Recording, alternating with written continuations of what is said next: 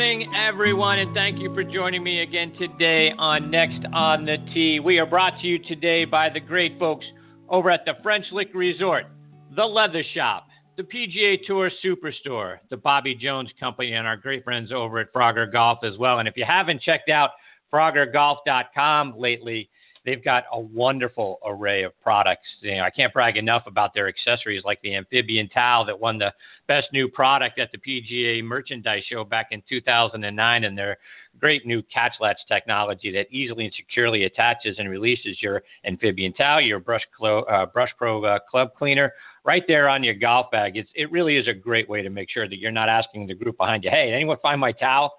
So check it out online at FroggerGolf.com. And let me also say how much I love the new Bobby Jones apparel. The new fall collection is absolutely spectacular.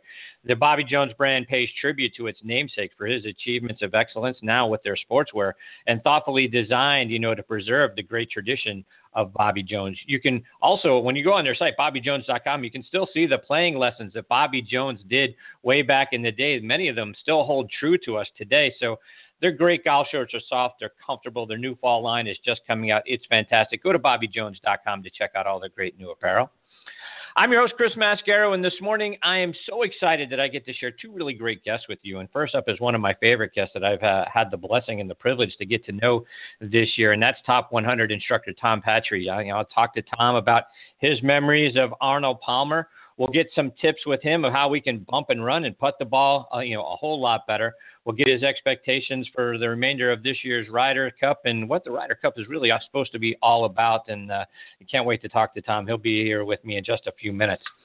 Following him, I'll get a visit from Deanna Alfredo, and Deanna is the lifestyle editor of the 19th Hole magazine. She's gotten to play some great golf courses, stay at some great resorts, eat some great food. So I look forward to hearing all about all of that stuff when she joins me a little bit later in this half hour.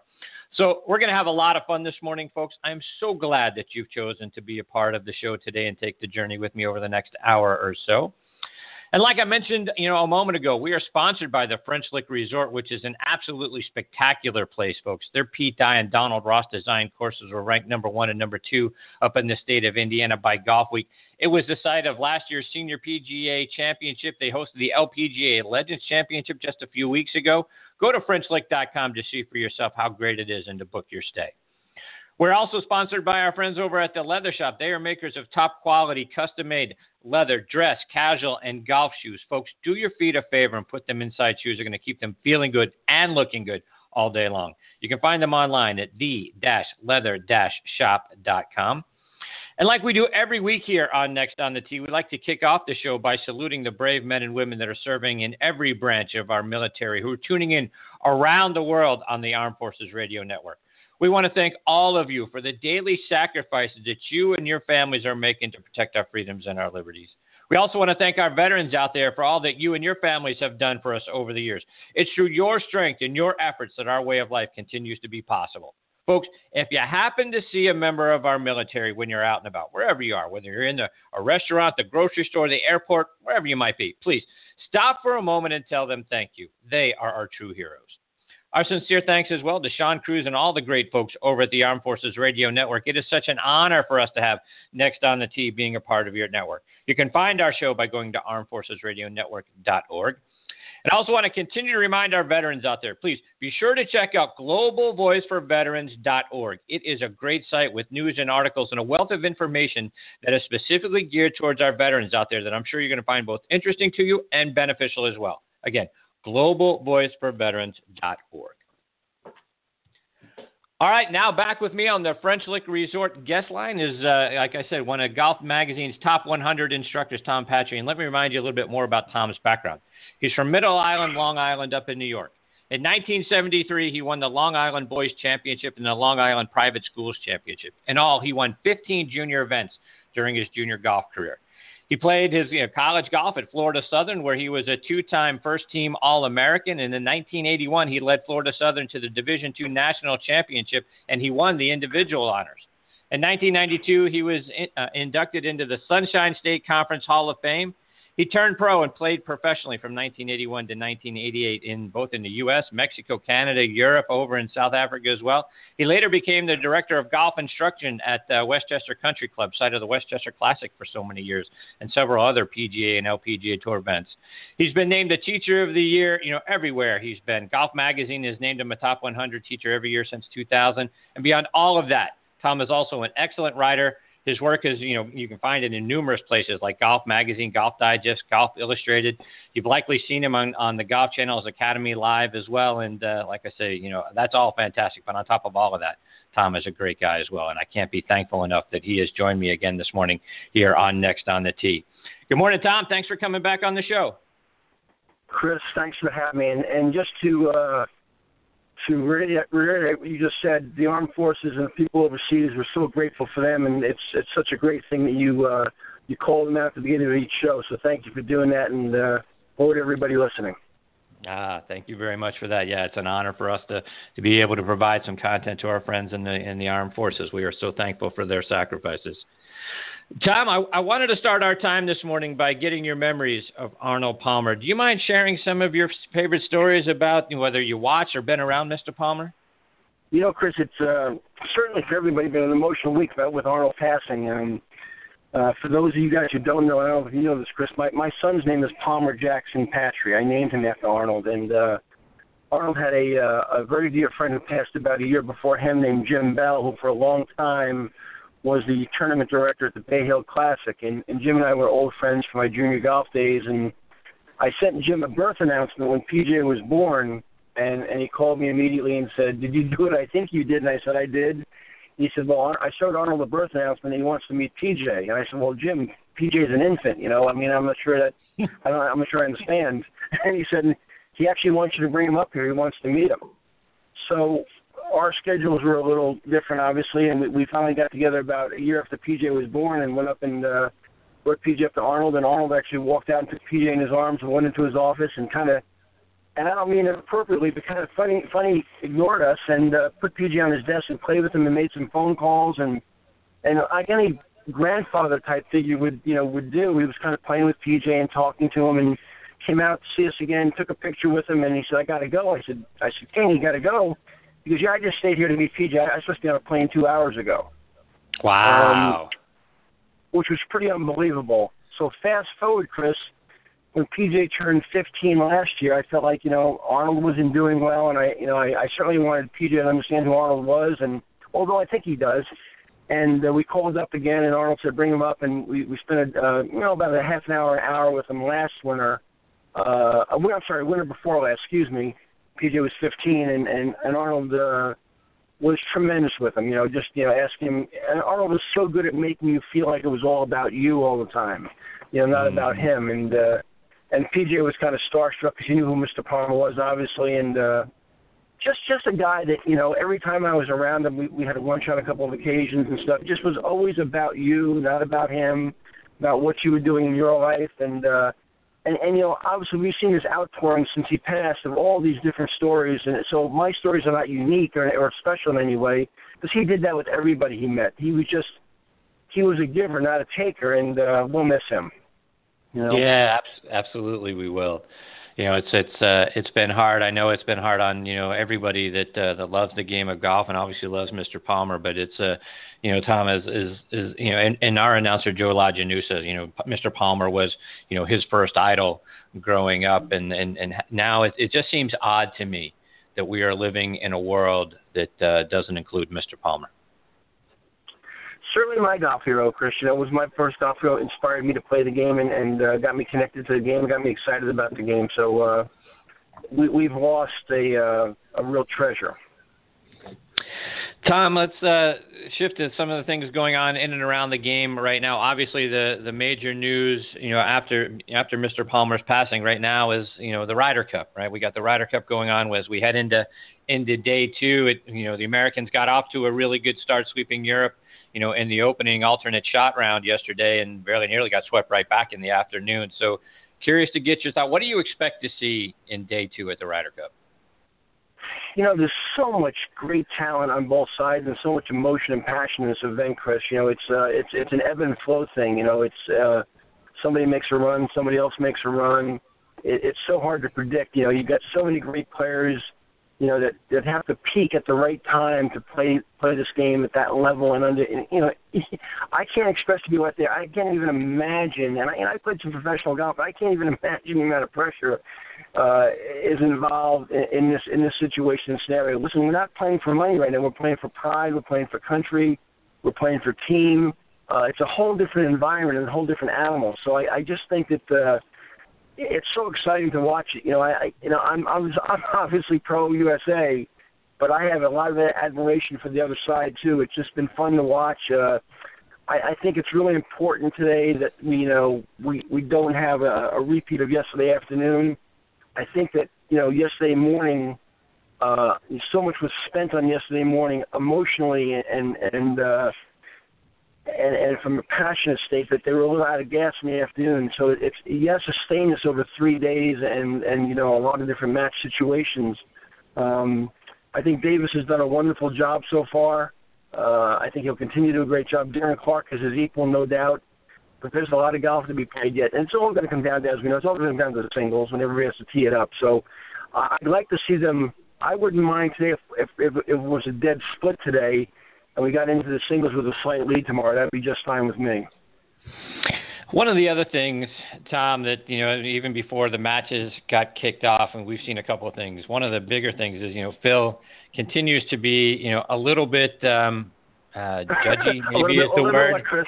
Chris, a little bit. Let me see what word you're going to use here, Chris. A little bit what? Right. I'm trying to pick my adjective very carefully. Let's say a little judgy about past captains and what that's been like. I'm curious to get your thoughts about, Phil being a little bit critical of some of the captains over the last few years. Chris, let me start by saying I think Phil Mickelson is an incredible talent. Off the charts. If Phil had lived in any other era but the Tiger era, he would have been Tiger. The record he's put on the golf course, through his years of competition is off the charts. He's one of the great players of all time. I have a lot of admiration for his talent. I've gotten in trouble before with this type of an interview, so I'm going to get in trouble again. Phil cannot keep his mouth shut. He just, once or twice a year, he opens his mouth and inserts his foot. And I think Rory is an equal. Rory's managed to do that once or twice a year in his career too. I don't understand Phil's commentary sometimes. I don't understand where it comes from, what the thought process is, and how he gets to that point. And I think Rory's demonstrated that. He did that pre the Olympics himself. I think the Ryder Cup is about the Ryder Cup. It's not about Phil Mickelson. It's not about Rory McIlroy. It's not about anything else, but it's about the Ryder Cup. And when somebody takes center stage and takes the attention away from the event, I think that's unfortunate.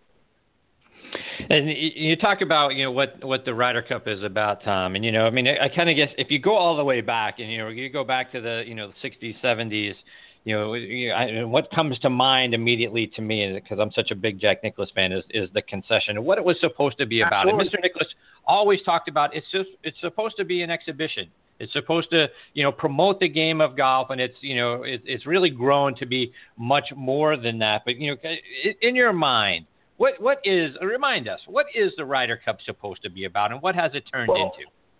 Well, I listen, with social media today, Chris, and the microscope we're under, and these players are under as great players, and everybody's under, whether you're a journalist, whether you're a player, whether you're a caddy, whether you're, a teacher or a coach, I think you have to pick your spots and your words pretty carefully. So I can't picture Jack Nicklaus. I can't picture Arnold Palmer. I can't picture Jackie Burke. I can't picture Tony Jacklin or Henry Cotton, for that matter, making the comments about past captains that Phil made. Whether you agree or disagree with your captain and his philosophy, I think out of respect, those kind of arguments and those kind of situations are done behind closed doors in private. The Ryder Cup is about a competition. It's about a camaraderie. It's about a team atmosphere. It's about national pride. It's not about individuals. It's just not. That's just not what it is. It's when the individual gets put aside and the team gets put to the forefront, and national pride gets put to the forefront. So I think that because of social media, and I think because of individuals voicing their opinions about certain things publicly, I think we've tainted it just a bit, and I think we need to get back to what it's really supposed to be, which is a fun, healthy competition that's extremely passionate. I get it, but it's not based on individual opinion. And Tom, let's put you in Davis Love's shoes now for this afternoon and tomorrow. We've seen Jordan Spieth and Patrick Reed. They're a great duo together. They've had some great success. They played both rounds yesterday. They're also out this morning in the foursomes. So they played 30 holes yesterday, and we hope they only take some as few holes as possible, obviously, to get their win today. But let's speculate a little bit. Let's say they win 3-2, and knocking on wood, rooting for those guys. That's 16 more holes today, 46 holes, really over about a 36-hour span. If you're the captain, even though they've had 2 wins, they're playing well. Is there any way you're playing them again this afternoon? And how do you really set things up so that guys don't end up being, whether you mentioned this a moment ago, Tom, emotionally spent, or just physically spent after playing so much golf? Yeah, I think you look at it 2 ways, because I think one, when you have guys as young as Jordan Spieth and Patrick Reed that are running on adrenaline, that adrenaline will flow pretty carefully and pretty freely for 3 days. I think that these guys are they don't want to sit down. They're like a caged tiger or a lion that want to get out there and fight, and they want to go. So I don't think I think at the end of 3 days they're actually physically and mentally exhausted and they're going to fall down and pass out. But, Davis has got to balance the fact that they want to play and they probably can physically get it done with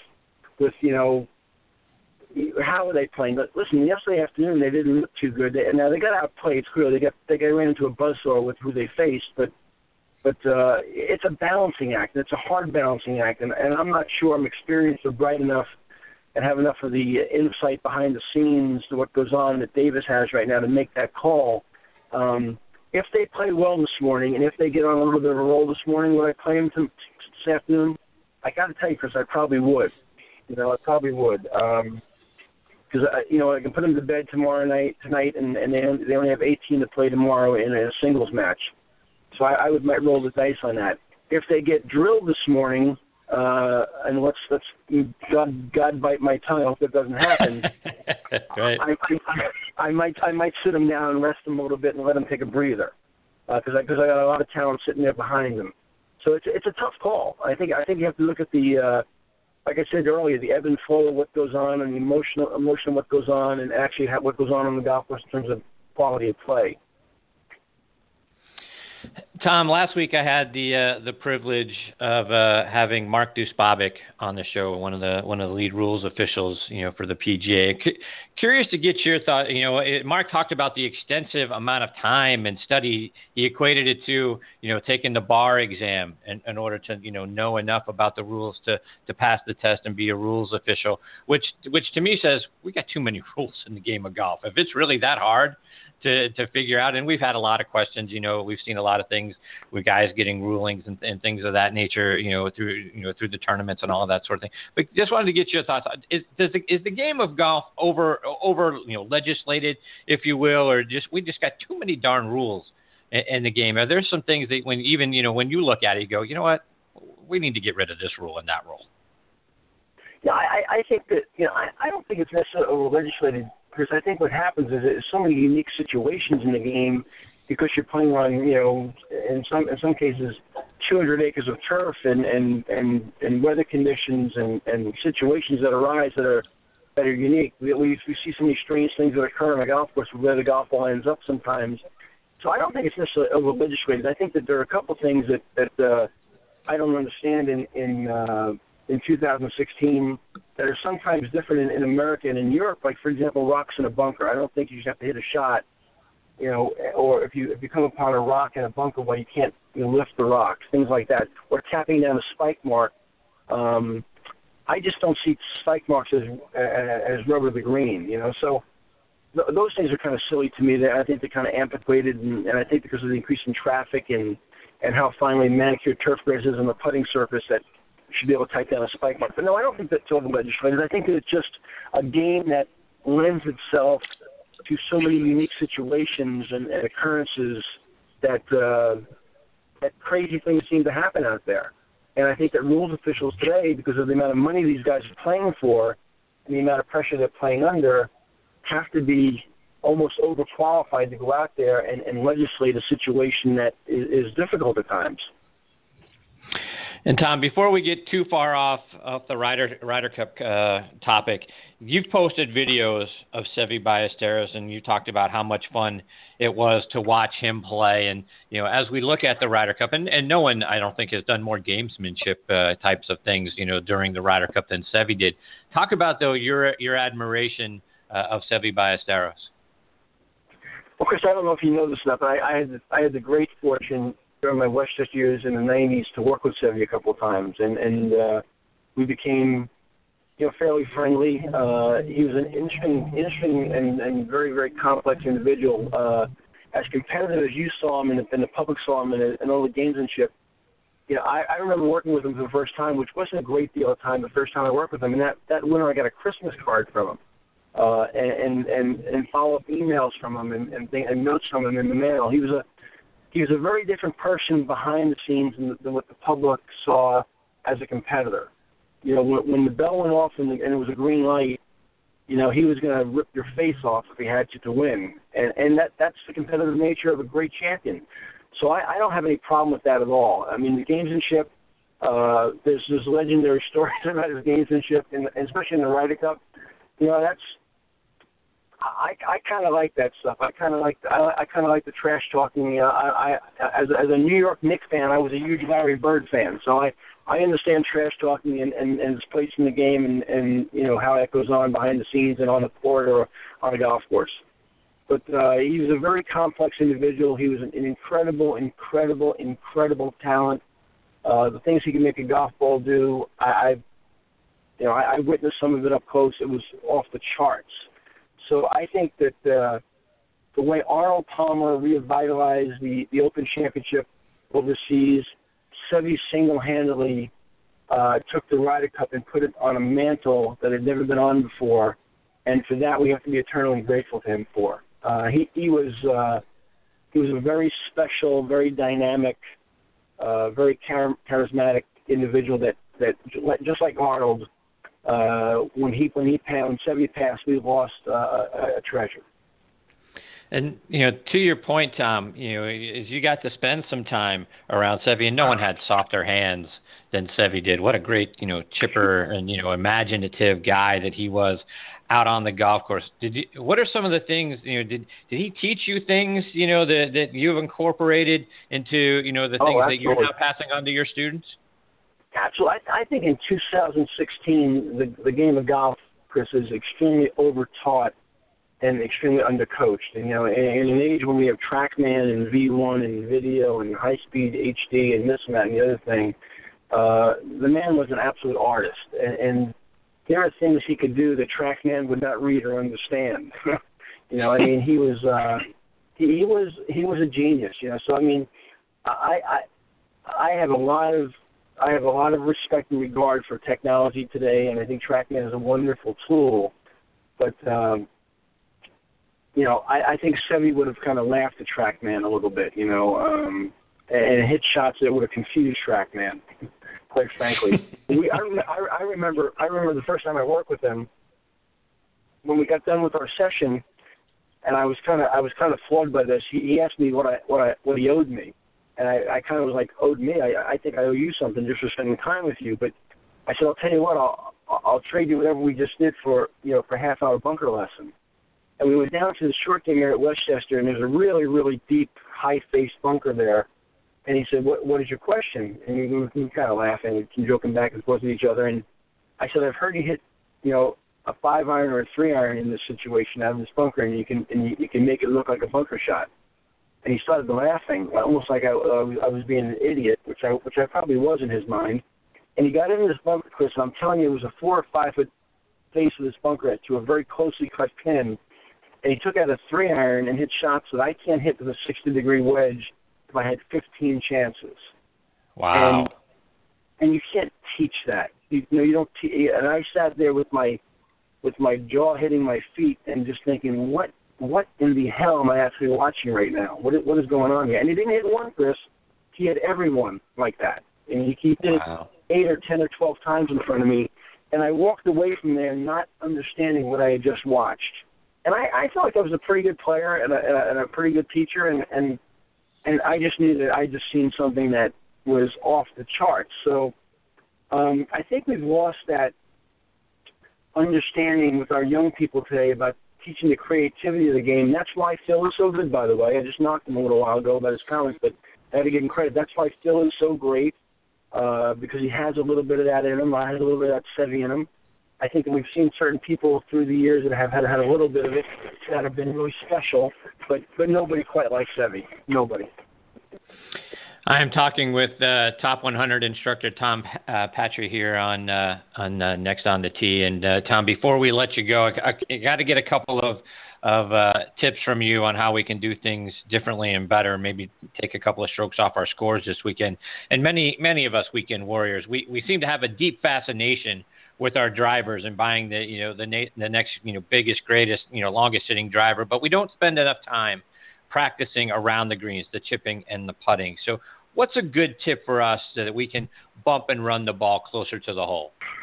Well, I think the first tip, Chris, before we even go there about short game, is if you really want to learn the short game, and we just talked about Sevy, I think one of the great teachers in the world today, maybe the greatest teacher in the world today, which is available to everybody on this planet for free, is a thing called YouTube.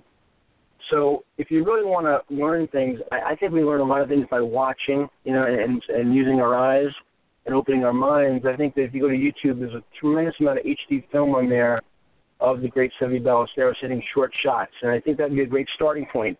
And the second thing you can do this weekend is on the golf course that's arguably one of the longest, most grueling golf courses in Ryder Cup history at Hazeltine, spend some time watching Zach Johnson play the next couple of days.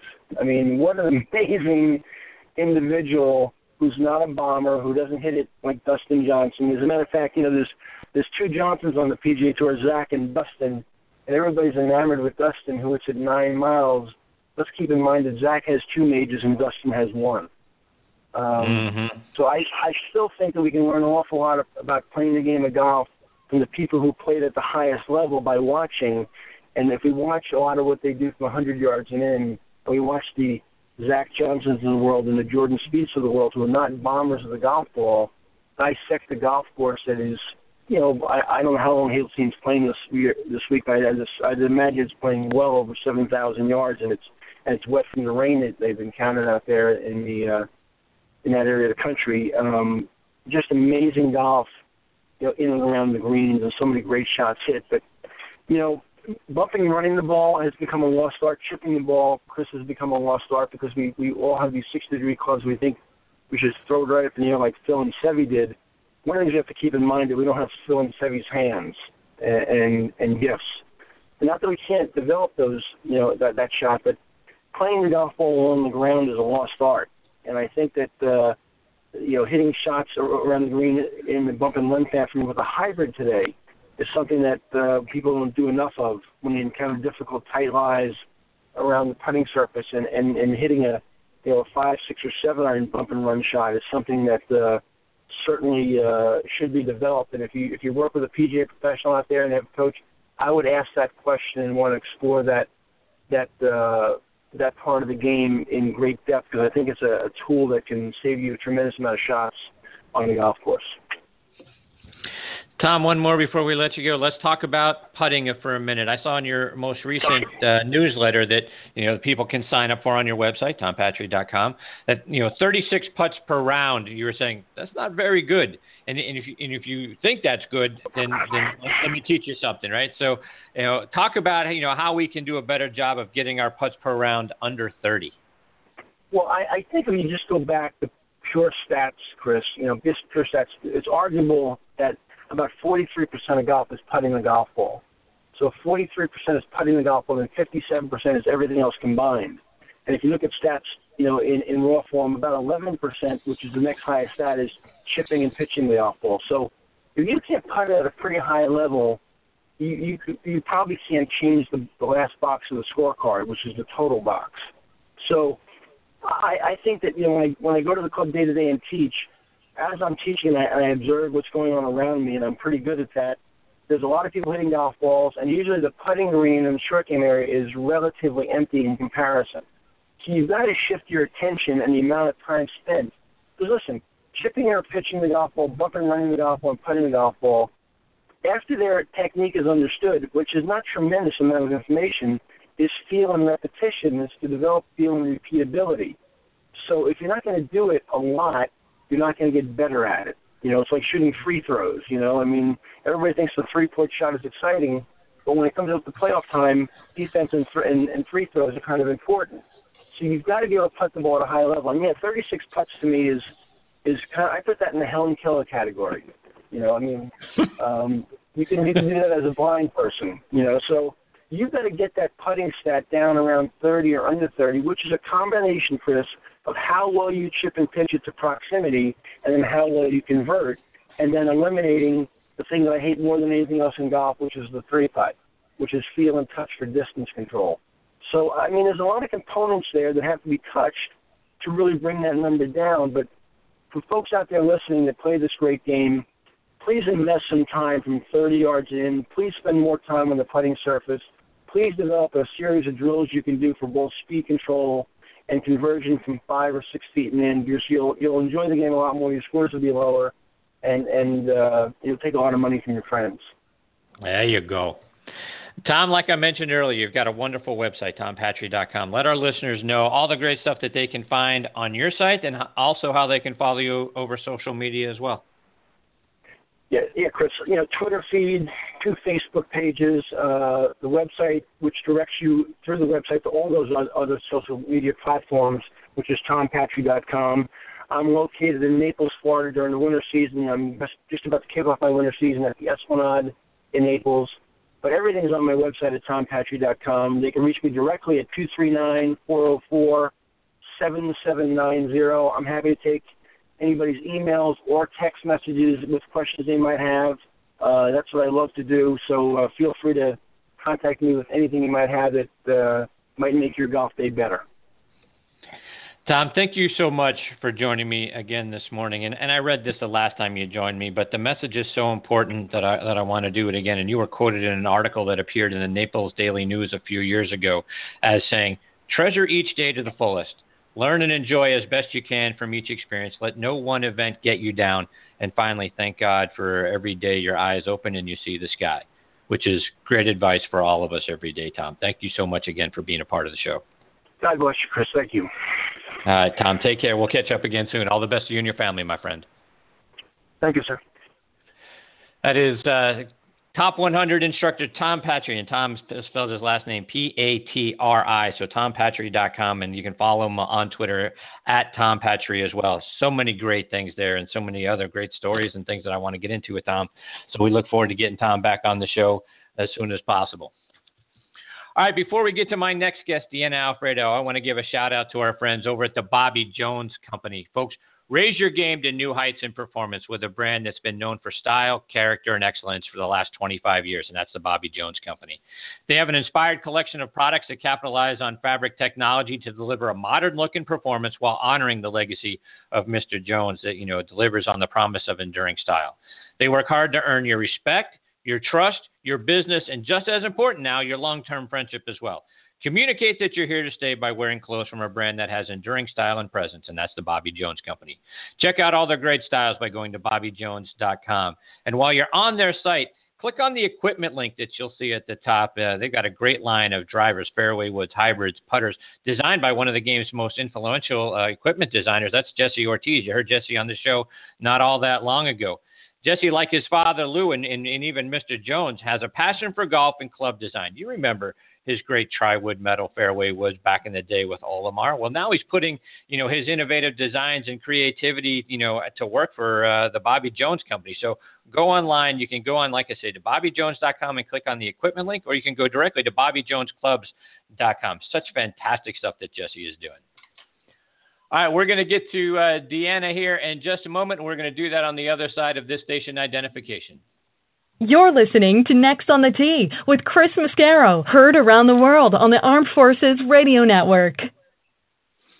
All right, now joining me on the French Lick Resort guest line is Deanna Alfredo. Deanna is the food and golf lifestyle editor for the 19th Hole magazine, which you can find online at 19thholemag.com. She's also got a great website of her own, Deanna Alfredo.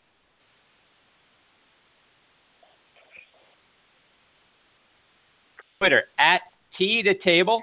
And I'm very excited that Deanna is with me this morning here on Next on the Tee. Hey, Deanna, Chris Mascaro here. Thank you for joining me on the show. Hi, Chris. How are you today? I'm fantastic. How are you? Oh, it's a dreary, wet day in Michigan, so no golf in sight today, unfortunately. Oh, sorry to hear that. So, Deanna, first of all, I love your Twitter feed and I love your blog, which talk about so many great places, that you've been. You got food ideas on there. You talk a little beer too, so it's absolutely perfect for us. So let's start by talking about some of the great places that you've been able to travel to and play golf. What are some of your favorite places? Plus, maybe some places folks may not be as familiar with that you think we should have on our list of places to stay and play. Oh, wow. It depends on regions. I have one of my favorite areas to go play golf is Virginia. It is really a hidden gem as far as really great golf resorts and clubs, and really to have that whole experience. For me, what I enjoy the most about traveling and playing golf is the experience side of golf.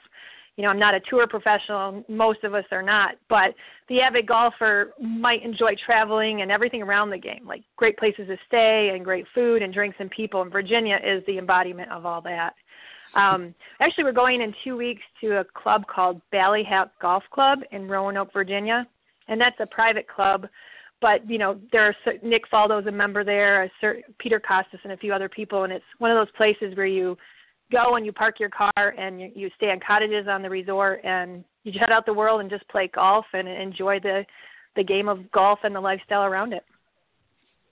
So, and I saw some of the pictures I think you posted for Ballyhack. It looks absolutely spectacular. So yeah. Are there courses now that, that you've got lined up or you want to go see that, are still on your bucket list that you'd like to, first play and then review and let us know about? Oh, absolutely. I've spent some time, throughout most of the areas of the United States and the Caribbean. I haven't gotten to go to Ireland or Scotland. That's a bucket list trip, of course. Pebble Beach ranks up there. And, one of my goals is someday, crossing my fingers, would be great to play in the Pro-Am there. Yes. Those are a few of the resorts. Bandon Dunes, we were going to go there last October, and then there was some horrible weather, and we weren't able to head there. But, the journey in Bandon, we were going to do the wine region on the way there. So really have that, again, lifestyle trip around golf and that enjoyment. So talk about some of the places that you've traveled to that, that you've been able to stay and be a part of that, we need to go check out online or on your site. I got to imagine you've seen some fantastic places. I have. One of my last October, one of my favorite experiences, I had the opportunity to go to Sandals Resort in Emerald Bay and play golf with Greg Norman. And that was a trip of a lifetime. Actually, 3 holes of golf with Greg Norman with 2 other people. And it was remarkable. He designed the course there at Emerald Bay, and they had invited about 15 of us to go and spend about 2 days, time on the range with him, dinner, experiencing his wines. And it was a really intimate event. And it was I was the only female writer there, so that was a fun twist on the questions I asked him. His daughter and son are very involved in his other brands, and he's just a really, really amazing business person. So be able to pick his brain a little bit that way. But I remember I was on this par 3 that was the most beautiful hole, and here's the ocean lapping up, and it's an elevated tee box and very difficult. And I hit this tee shot, and it was actually really good. And Greg Norman pulls up. And I knew he was there, and we were playing, and we played 3 holes, and it was a great experience. And then he pulled away, and I think the enormity of it hit me that I just took a selfie with Greg Norman and played 3 holes of golf, and I was done. My round was done. I said, okay, it's the 17th hole. Let's go in. I think I need a cocktail. That was a great. Deanna, talk about some of the great places where the food has been really good. For the foodies out there, where is some great food to be had? And might seem a little cliche, is the Masters. But I had a great opportunity to go to Berksman's Place while I was at the Masters. And for people that aren't aware, it's almost like a club within the club off of the number 5 tee box. Yes. And you have a pass that's good for a couple days that you purchase. And you walk in the doors, and it's almost this restaurant, shopping, drink mecca where everything's included in your ticket. And I did a progressive eating one day with a group of people, and we had snacks at every place. And then they have putting greens that are set up like 16 and 17 that are just like the course, and you can putt a little, sit outside, have a cocktail. I had the opportunity to meet Condoleezza Rice that day and then go back onto the course and enjoy all that. But I really enjoy the traditional aspect too of Augusta, and the pimento cheese sandwiches are all that they're cracked up to be for, I think, $1.50. Yes, Augusta National, as people that listen to this show know, is my favorite place on the planet. You could tell me, I'll pick you up and sit you down anywhere on the planet. Chris, where do you want to be? I'll choose Augusta National every single time. So I'm jealous that you've got to go to Berkman's Place. So good for you. And I got to go up Magnolia Lane on Sunday, enter like a player. And yes, that was probably one of those knee-knocking times when I got out of the car. I was in a player's car, so I was very fortunate. And just walking from that viewpoint, it's just, it was hands down one of the best experiences of my life. So. Wow, no doubt. Good for you. I am jealous. So come hang out with me. Absolutely, please. Let me know how to do that. I definitely. So, Deanna, you were telling me that you've done some shows with Chris DeMarco on Sirius XM's PGA channel, and so along with Chris, and you talked about Greg Norman. Who are some of the players or people in the industry that you've enjoyed spending some time with? Oh yes, actually, how I really got involved and created this tee to table concept. I was down at a Symetra Tour event a few years ago, and I had the opportunity to meet Mallory Blackwelder. And Mallory was on the very first Big Break Ireland, and she finished pretty well. I think she finished third. And she actually met her husband there, and he's Julian Trudeau, and he's a caddy for Graham Dillette. But I had met her that day at the Florida's Natural, and she just impressed me as an up-and-coming LPGA player. She handled herself so well on and off the course, and I ended up sponsoring her for a few years on the tour. And that kind of really opened some doors for me. I've had the opportunity to, part of the Masters trip, I was with Billy Horschel and his group for 2 years, and the year leading into him winning the FedEx Cup. So that was really exciting time to, know Billy and his family and really feel the excitement when he won. That was pretty amazing. And I got to play a round of golf with Jessica Korda at the Coates Championship last year. And Coates Golf is the only female design golf club out there. I started playing that last year and have become involved with them. So, again, I feel like a pretty lucky girl. I have to pinch myself sometimes with some of the experiences I've had the past few years. Yeah, and expand on that Coates Golf. It's a company, right, that makes golf clubs and apparel specifically for women that I don't know that people know enough about. Talk about their equipment. Absolutely. They're based out of Ocala, and they've spent a few years before they launched their project really in the research and design phase of how does a female body move when swinging a golf club. We are different than men. And it was amazing because I played, the high-end male clubs because of the type of player I am and being athletic and those types of things. And they sent me a set of clubs to demo. And the first time I was swinging them, I was with my swing coach, and we had, the TrackMan and the K-Vest on, and the numbers were so amazing, like just smash factor and all those things. But the natural feel of them, the epitome of it is they're designed for the competitive female golfer. They're working, I think Julie Inkster is one of their lead tour players playing the clubs, and there's just this different feel. And I'll tell you what, some of my male friends are kind of jealous. They want to play them too. Great. And Deanna, by the looks of things, it seems like you've gotten to be a part of some really fun events. Again, talking about the thing you were able to do with Greg Norman. But what are some of the other things that stick out to you that you've gotten to be a part of? I've been to some really great events with the 19th Hole magazine. I led a panel discussing golf and where's golf going, what do we need in golf. I think a lot of people talk about how is golf going to be sustainable over the years, and that's involving families, maybe having shorter play, 13-hole golf courses. So it's been very exciting to be part of, focus groups and discussions on where can we get golf to go to have that sustainability and attracting female golfers, and speaking to women's groups on how did I become involved with golf. I've only been golfing for 5 years, and what led that to me to golf? It is, being in the business world and using golf as a tool and helping women be able to feel comfortable in any setting on the golf course. So now let's switch gears a little bit. Let's talk a little beer. I saw your post that there are 205 breweries up there in Michigan. So who has some great beer? Atwater Brewing, a lot of people know that name. They're a more nationwide label, but what's so fun is just being able to hop in the car and I'm in a suburb of Detroit, Bloomfield Hills, which I'm 2 miles from Oakland Hills Country Club. But it's great to hop in the car and go downtown Detroit, which was unheard of, 10 years ago. And there are all these little craft breweries that you can walk to and enjoy their food. And, we have one place called Green Dot Stable who has all the craft beers, but they also have 30 different kinds of sliders. So you can go there and have just a taste fest and a drink fest at the same time. And Deanna, you posted back in August, pairing beer and bacon. I'm not sure it gets much better than that. The picture showed some interesting looking strips of bacon. So what was that about?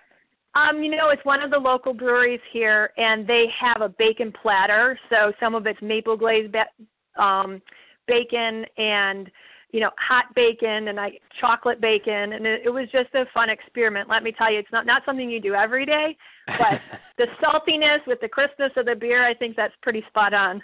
I'm talking with Deanna Alfredo here on Next on the Tee. And Deanna, just a couple more before we let you go. I was checking out your YouTube channel, Tee to Table, and one of your videos that you show on there is from the John Deere Classic, talking to folks about Shake Day, right? Now, beer, bacon, now Shake Day. For those who aren't aware, talk about what Shake Day is. Oh, going to the John Deere was an amazing opportunity as well. I was able to do 3 spots on their local TV and do interviews. I did an interview with the chef out at the course that hosts the John Deere Classic. I also got to interview the Entrevero family who hosted Jordan Spieth that first year when he got the exemption, the sponsorship to play in the John Deere, and he actually won. And that was really exciting. I went to their home and I played basketball with their 16-year-old right where Jordan was, and that was a great experience. But Shake Day is hosted by Whitey's Ice Cream. They're a 100-year-old ice cream manufacturer in the Tri-County area there. And I had the opportunity to meet both of the owners, their brothers, and taste the ice cream. That was a rough afternoon, let me tell you. And what they have is Shake Day on Tuesday of the Tour Championship to the John Deere Classic, and they bring in shakes for the players. And it's really great. I know the players really enjoy it, and some of the tour wives say they should limit them to 1 shake a day. And one of the great things about the game of golf is it gives us time to build relationships, whether it's friendships or over business and that sort of thing. Talk about some of the things you've been able to do out on the golf course. Yeah, like I said, I have a business that I've had for 14 years outside of Tee to Table the last several years, and I became involved in golf because I would travel to trade conferences and conferences hosted by my clients where we don't have the opportunity just to go in and say, hey, let's do lunch to build our relationships. There are golf tournaments that kick off the conference. And the first year I attended, I was 1% of females in this industry. And I looked around and I said, how do you guys know each other? And they said, well, we played golf yesterday. So the next year, you better believe it, I had a cute outfit. I had taken a few lessons and I was out on the golf course. And really what I learned is that golf is one of those only times in our modern age where electronics are forbidden. You shouldn't really have your phone out. You shouldn't be on, your social media as much as possible. Those types of things where you actually engage with your playing partners for, let's hope 4.5 rounds, sometimes 4.5 hours, sometimes 5. But I've found that that's the only time that there is that uninterrupted time, and it is a great relationship builder, whether you're in business or with your family, or I have a 13-year-old, and let me tell you, to have that 4 hours where it's uninterrupted is priceless. Deanna, one more before we let you go. And when you're sitting around, whether it's with family or friends, what are some of the favorite stories that you like to share with them about your experience, whether it's being at a tournament or players you've met or places you've been? What are some of those favorite stories you like to share with them? I think it's twofold. Having spent time with a lot of the players and their wives, we get this sense of they're almost like superstars to us, right? We see them on the TV. We see how great they are at the sport. But at the end of the day, they're so family-oriented, and the tour wives have such a great philanthropic focus in some of the events that they do that it's the behind the scenes. And I think that golf is unique in that respect because we're always having charity events and those types of things in comparison to other professional sports. I really found this sense of family behind the scenes. And then on the other aspect of it, the golf lifestyle and just being able to travel and enjoy those things around a sport is you can't really go out and do that playing basketball. Maybe skiing you can, but I think golf is one of those unique hobbies or focal points where you can go and travel to a resort and have a spa day and all these things. It's not just golf. There's so much around it. Deanna, before we let you go, tell our listeners again, how can they follow you online and over social media as well? Absolutely. I have a Facebook page that is you can Google either Deanna Alfredo or Tee to Table. You can also find my website at www.t2table.com. And I will be on Instagram and Twitter. If you search under Tee to Table or my name, you can find me. So good stuff coming in the future. There you go. Deanna, thank you so much for taking time out of your morning to be a part of the show. It was fantastic to catch up with you and hear about some of the the great things that you've been a part of. I hope you'll come back and continue to share with us some of the new things that you get to be involved with, and then as things grow for the 19th Hole magazine and Tee to Table, that you'll share those things with us. So it's been just an absolute delight having you as part of the show this morning. Oh, thank you, Chris. It's been a lot of fun, and I'd be happy to come back. Thank you, Deanna. Take care. We look forward to catching up with you again real soon. In between now and then, all the best to you and your family, Deanna. That was Deanna Alfredo. Again, the website is tee2table.com. You can find her on Twitter at Tee2Table. She's also got a website, DeannaAlfredo.com. And then the magazine is the 19th Hole Magazine, which you can find online at 19thholemag.com. Really great to get the opportunity to talk to Deanna, talk about some cool experiences. And then, boy, does it get better to talk about the great places she's been, the people that she's been around, and we get to hear about great food, beer, bacon. Come on, it doesn't get any better than that. Good for Deanna. And then she gets to go to Berkman's place. You want to talk about jealous? You guys know how much Augusta National means to me, and to think that she got to go to Berkman's place and then travel up Magnolia Lane as well. Wow. All right, folks, it's time for me to put a bow on this episode. But before we close up shop, I want to continue to remind you about our friends and our partner, PGA Tour professional Jim Estes, and the great folks over at the Salute Military Golf Association. Let's hear from Jim about the great things that they're doing. The Salute Military Golf Association was created to provide rehabilitative golf experiences to the brave men and women who have been wounded while serving our country. Hi, I'm Jim Estes, PGA Golf Pro and co-founder of the Salute Military Golf Association. With my adaptive golf program, we've successfully helped thousands of soldiers in their recovery, both mentally and physically. The SMGA has been providing family-inclusive golf experiences across the country since 2007. To date, the SMGA has equipped more than 1,000 warriors with properly fitted golf clubs and has extended its clinic series to more than 8 chapter and affiliate locations across the U.S. If you are a wounded veteran interested in participating, or if you'd like to learn more about the Salute Military Golf Association and find a chapter closest to you, visit our website at smga.org. We've seen firsthand how impactful golf can be in aiding one's recovery. The Salute Military Golf Association, empowering wounded veterans one fairway at a time. Visit smga.org. That's smga.org. Yeah, Jim and his staff, they're doing some amazing things at the Salute Military Golf Association. Please, to find out more information and to see how you can get involved, go to their site, smga.org. All right, everybody, my sincere thanks again to Tom Patri and Deanna Alfredo for making today's show so much fun for me to be a part of. I hope you enjoyed it, too. Please also check out our sister show, Thursday Night Tailgate, with me and my co-host Bob Lazari, our announcer Joe Lajanusa as well.